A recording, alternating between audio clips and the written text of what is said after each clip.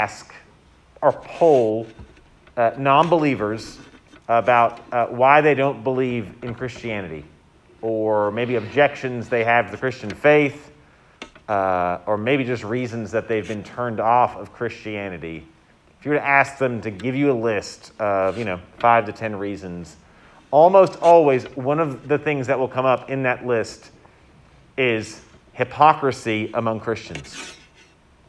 Christians often act like hypocrites.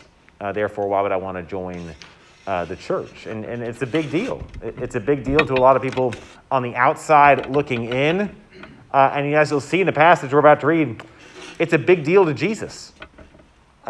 Jesus, we've been looking at the Sermon on the Mount, and Jesus throughout the Sermon on the Mount is talking about what it looks like to live in his kingdom, what it looks like to center our life around him. And one of the themes he gets at over and over, at passage after passage, is the issue of the heart. To know Jesus and to be known by Jesus and to follow him is to be someone who cares more about our heart than our actions, more about the source of our actions than merely what people see. And one of the huge dangers to that, Jesus says, one of the huge hurdles to living a life like that is hypocrisy. And so tonight we're going to look at two things. We're going to look at first what it is and why it's dangerous. And then second, we're going to look at what it looks like to deal with our hypocrisy. How's our hypocrisy healed? So I'm going to read the passage for us from Matthew 6, and I'll pray for us. Beware of practicing your righteousness before other people in order to be seen by them, for then you will have no reward from your Father who is in heaven. Thus, when you give to the needy, sound no trumpet before you, as the hypocrites do in the synagogues and in the streets, that they may be praised by others. Truly I say to you, they have received their reward. But when you give to the needy, do not let your left hand know what your right hand is doing, so that your giving may be in secret. And your Father who sees in secret will reward you. And when you pray, you must not be like the hypocrites, for they love to stand and pray in the synagogues and at the street corners, that they may be seen by others. Truly I say to you, they have received their reward. But when you pray, go into your room and shut the door and pray to your Father who is in secret. And your Father who sees in secret will reward you. And when you fast, do not look gloomy like the hypocrites, for they disfigure their faces that their fasting may be seen by others. Truly I say to you, they have received their reward. But when you fast, anoint your head and wash your face, that your fasting may not be seen by others, but by your Father who is in secret. And your Father who sees you in secret will reward you. Let me pray for us. Father, as we look at this topic, which is a convicting one, Lord, we pray tonight, Lord, that you would give us the courage to examine our own hearts, to receive your word, Lord, and to run to you for help. And so, God, regardless of where we're coming from tonight, Lord, whether we walked in feeling like a hypocrite or feeling really confident or sad, God, would you meet us with your word and spirit tonight? We pray in Christ's name. Amen.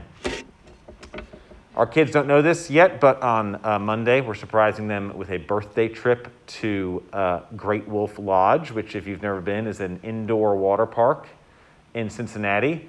And I don't know what your view of water parks is or was, but as a child growing up, going on vacation, there was really only one thing I looked forward to, and that was the Big Kahuna Water Park in Destin, Florida, every single year.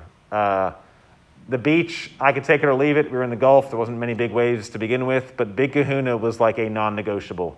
That had to happen because it was the highlight. I thought that place was magical. As I got older, I began to see water parks were fun, but also a great place to rub shoulders with lots of people and swim in waters with lots of other people and maybe get sick. And it became less appealing. Still went, had younger nieces and nephews, younger sibling, and so we went. But as I grew older, liked it, but it was no longer a non-negotiable. I could go to the beach and enjoy myself and not go to the water park. But as a child, I could not imagine that happening. It had to happen. I say that to say because we tend, if you read Scripture, and if you just examine your own life, we tend to make a big deal about outward appearances, about how we look to other people, how people perceive our actions and what we do and what we tweet and what we post. We tend to place a high emphasis on that. And Jesus, if you read the Sermon on the Mount, Jesus is concerned with our actions. He's concerned with how we come across. But as we mentioned earlier, he's much more concerned with the heart. He's concerned with our actions, but if you read Scripture, read 1 Samuel 16, God looks at the heart. Man so often is consumed with outward appearances. And so in this, when we do that, Jesus says, we are on the fast track to hypocrisy. And he kind of gives us 3 examples in this passage of how that plays out. And so what he does is he takes 3 Christian disciplines, and notice in this passage, he assumes these are things, that these are practices done by those who follow him. He doesn't say like, if you pray, or if you give to the needy, or if you fast, but when.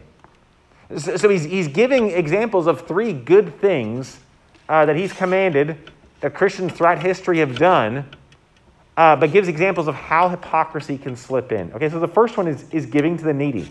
If you look at the first few verses, Jesus says, beware of practicing your righteousness before other people in order to be seen by them. And then the first example he gives of how we can do that, of practicing righteousness in a way that can be seen by others, is in our giving to the needy.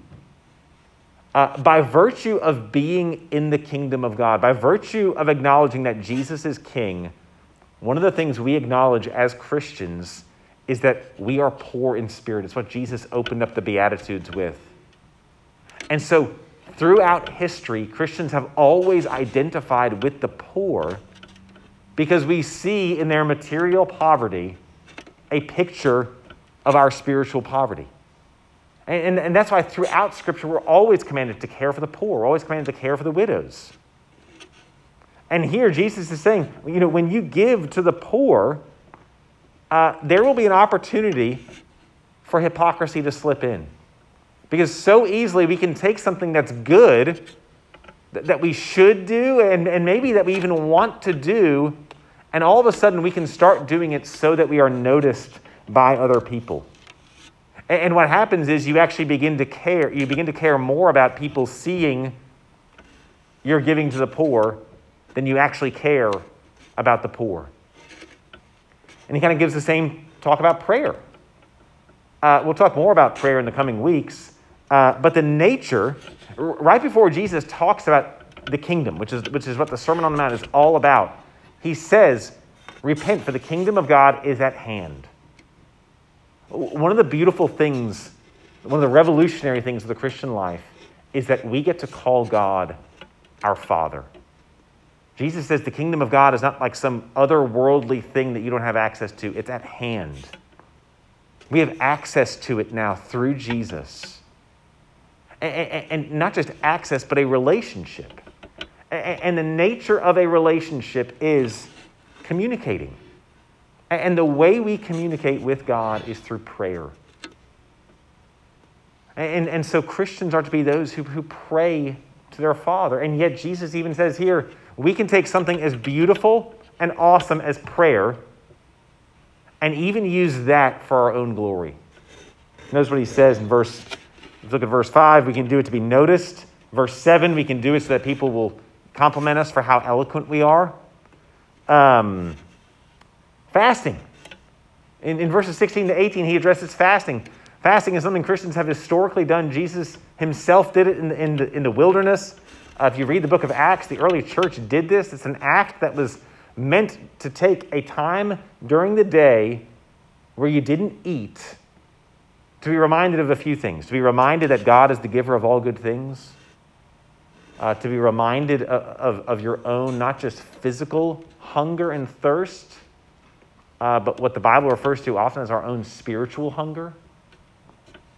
And to be reminded that God is ultimately our source and our comfort and the bread of life and the living water. And so the danger of hypocrisy is that what it does is it actually removes the meaning from all of these things. If you think about prayer and fasting and giving to the needy, all of them, the purpose of all of those things are to draw us into closer relationship to God. And in giving to the poor, we're reflecting God's character to the world. But what hypocrisy does is it actually strips those things of that meaning and actually turns them all on ourselves. We use these things to actually prop ourselves up, to make ourselves look good. And here's the thing, it can happen so subtly. You think about praying. Maybe you enjoy praying, and one time you pray in a group, and someone says, wow, that was such a good prayer. And it's like, man, who doesn't like a compliment? Like, oh, thanks. Yeah, I guess I am pretty good at this. And then you find yourself, the next time you pray, you think, okay, I want that again. Or maybe it's the opposite. Maybe you've never gotten that, and so you're constantly thinking through, how can I pray in such a way that this will come across impressive? And what are we doing? We're making the prayer not about communicating to God, but how we are perceived. Same thing can happen in our giving to the poor. Someone can notice, hey man, that was so awesome what you did. Oh man, okay, I like that feeling. I'm gonna drop that line in another conversation with this person because I know they'll be impressed, or I know they'll like me more, or think more of me if they know that I give to the poor. Fasting, oh man, that's hard. You know what? If I do that, I'm gonna make sure other people know because that's like hard, and I did that, and like not many people do that, and you know. Maybe like real Christians back in the day did it, but not many people do it today. And so like if I do that, people will know that I'm like a really serious Christian. And so I'd like to drop that in the conversation as well. And what's interesting about this is that Jesus says we don't only perform for others. If you look at the first few verses, look at verse 3. He says, when you give to the needy, do not let your left hand know what your right hand is doing. What Jesus is saying there is actually another one of the dangers that can slip in is not just that we want to impress others, but that we ourselves can actually dwell on what we do. And this leads so easily to self-righteousness. So it's not just that we can act for others. What Jesus here is saying is that you can actually give to the needy and do it in secret and still become puffed up and proud of yourself and look down on the other people who are not giving. Our sin is so twisted, it's so sneaky, and it's what leads us to self-righteousness. And so all of this, what I hope all of this paints a picture of hypocrisy as it's acting. The word hypocrite actually comes from the Greek word for actor. And to be a hypocrite is to act. It's to... You're almost playing make-believe with these acts, such as prayer and fasting and giving. You're pretending. I'm pretending to do these for God. I'm pretending to do these for the poor, but really, I'm just doing it for me. It's an act, and the world is the audience from whom you seek applause. And what Jesus says over and over in these passages is when you get that applause, that will be your reward. Notice he says this twice. He says, you must not be like the hypocrites. They love to stand and pray in the synagogues that they may be seen by others. Verse 5, truly I say to you, they've received their reward. Verse 16, they want their fasting to be seen by others. Truly I say to you, they have received their reward. What Jesus is saying is, when you do it for those reasons, you will receive the reward.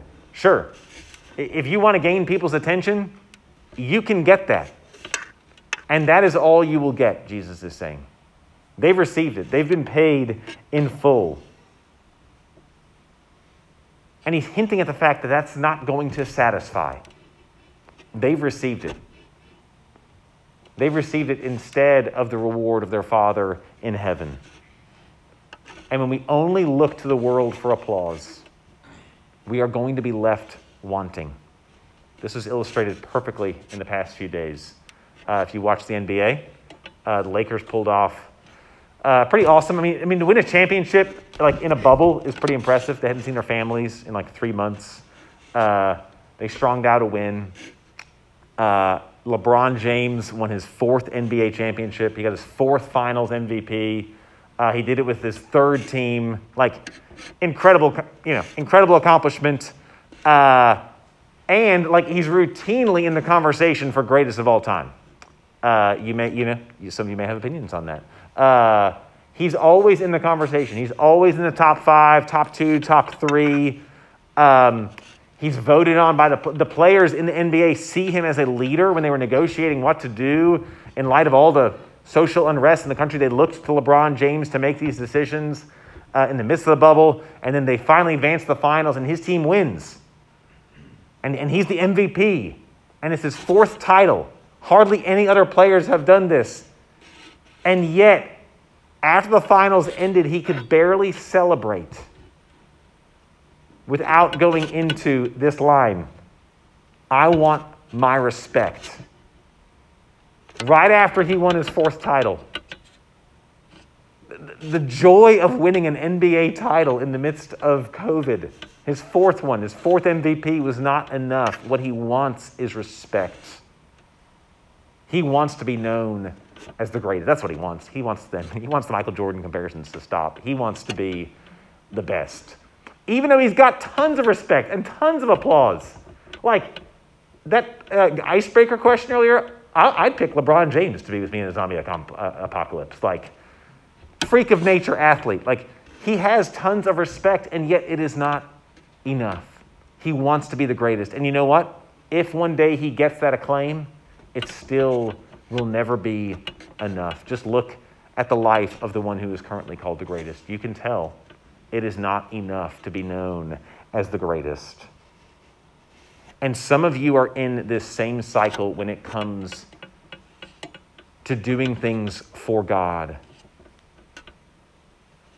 Maybe you found yourself that the only time you ever pray is either if you really, really need something or to be noticed by others. The only time you ever give is because maybe you've been obligated to or you want to be seen by others. Or maybe it's other Christian acts. Maybe it's just you want to be noticed by others. And it's so easy to get into this cycle to where all of a sudden you realize most of your life is an orchestrated public relations campaign to promote you.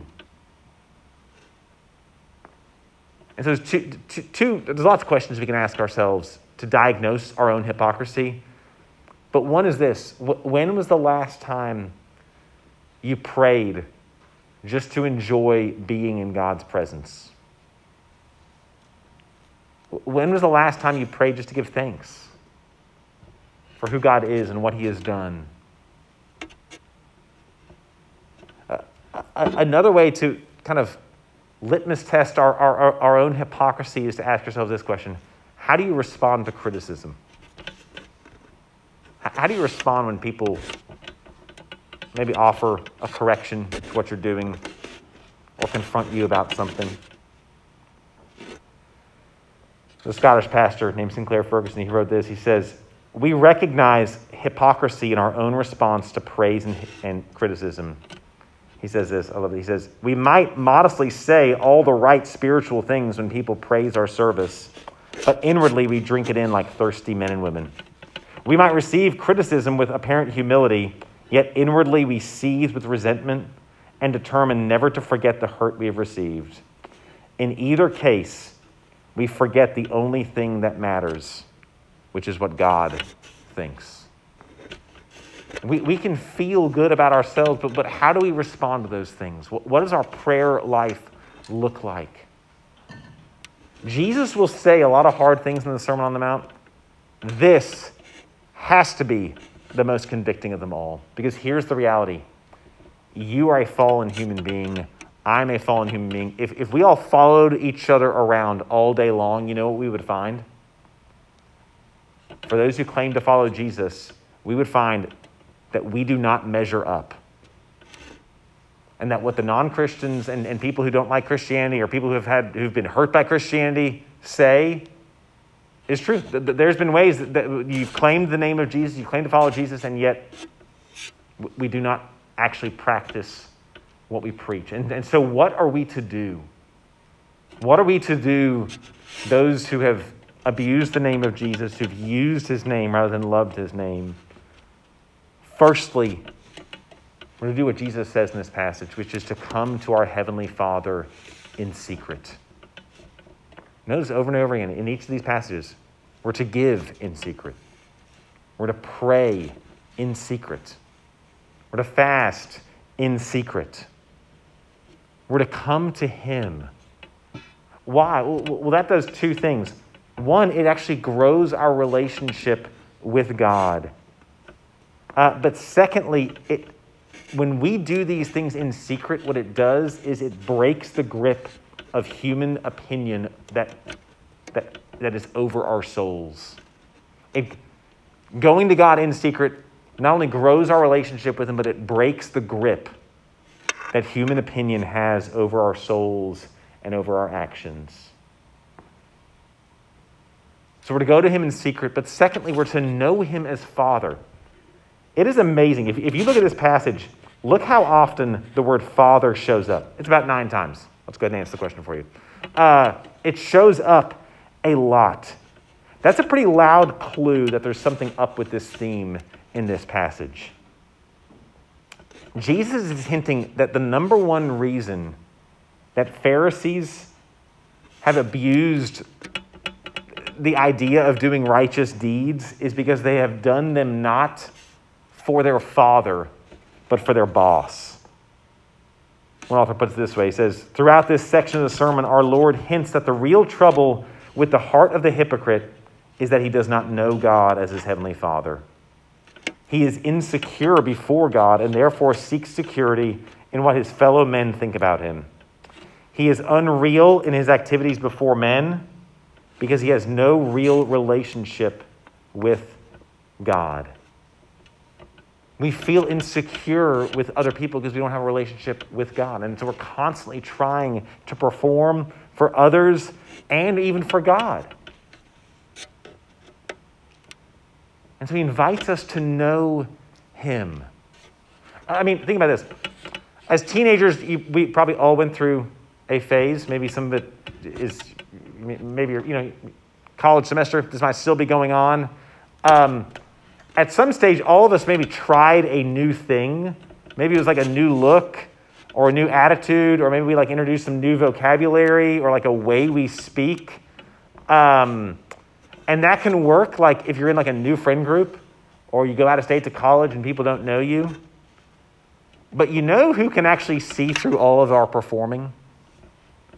It's those that have known us our whole life and those who love us. They're the ones that can actually get us to stop performing. Why? Well, they've known us. They've been around us when we're not performing. B, and if they truly love us, that they're not going to leave us. And so the people that that love you the best, you don't need to perform around. You can't perform around. They'll call you out, and you don't need to because you already know they love and they care about you. You will not be able to stop performing before other people until you know that you have the smile of your Father in heaven. Then and only then will you be able to actually do good deeds for him. And here's the beauty of the gospel. Here's the beauty of why we can do this and why we can come to God as children, is because Jesus lived a life of integrity. He's the only person that lived this life perfectly. You think about this. If you read Romans 5, 18 and 19, Jesus stood before God and performed perfectly, without sin. If you read 2 Corinthians 8, 9, Jesus became poor for you and for me. He prayed. He prayed perfectly. for you and for me. John 17.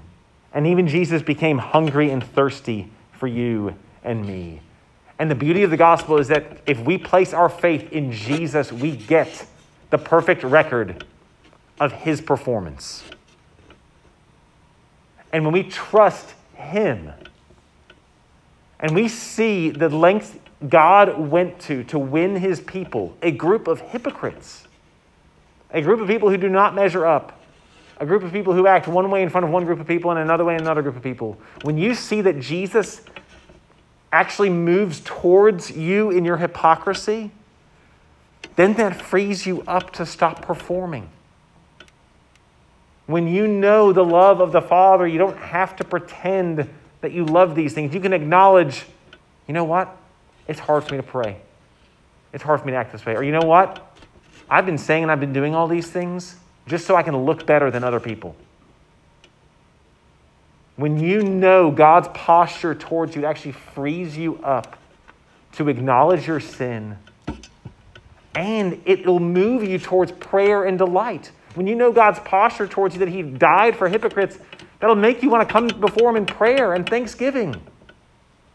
When you see that he died for spiritually poor people, it'll give you a heart for the poor in this world, that you can give to them, not to be shown, not to be noticed, but because you know that God gave up riches to win you back.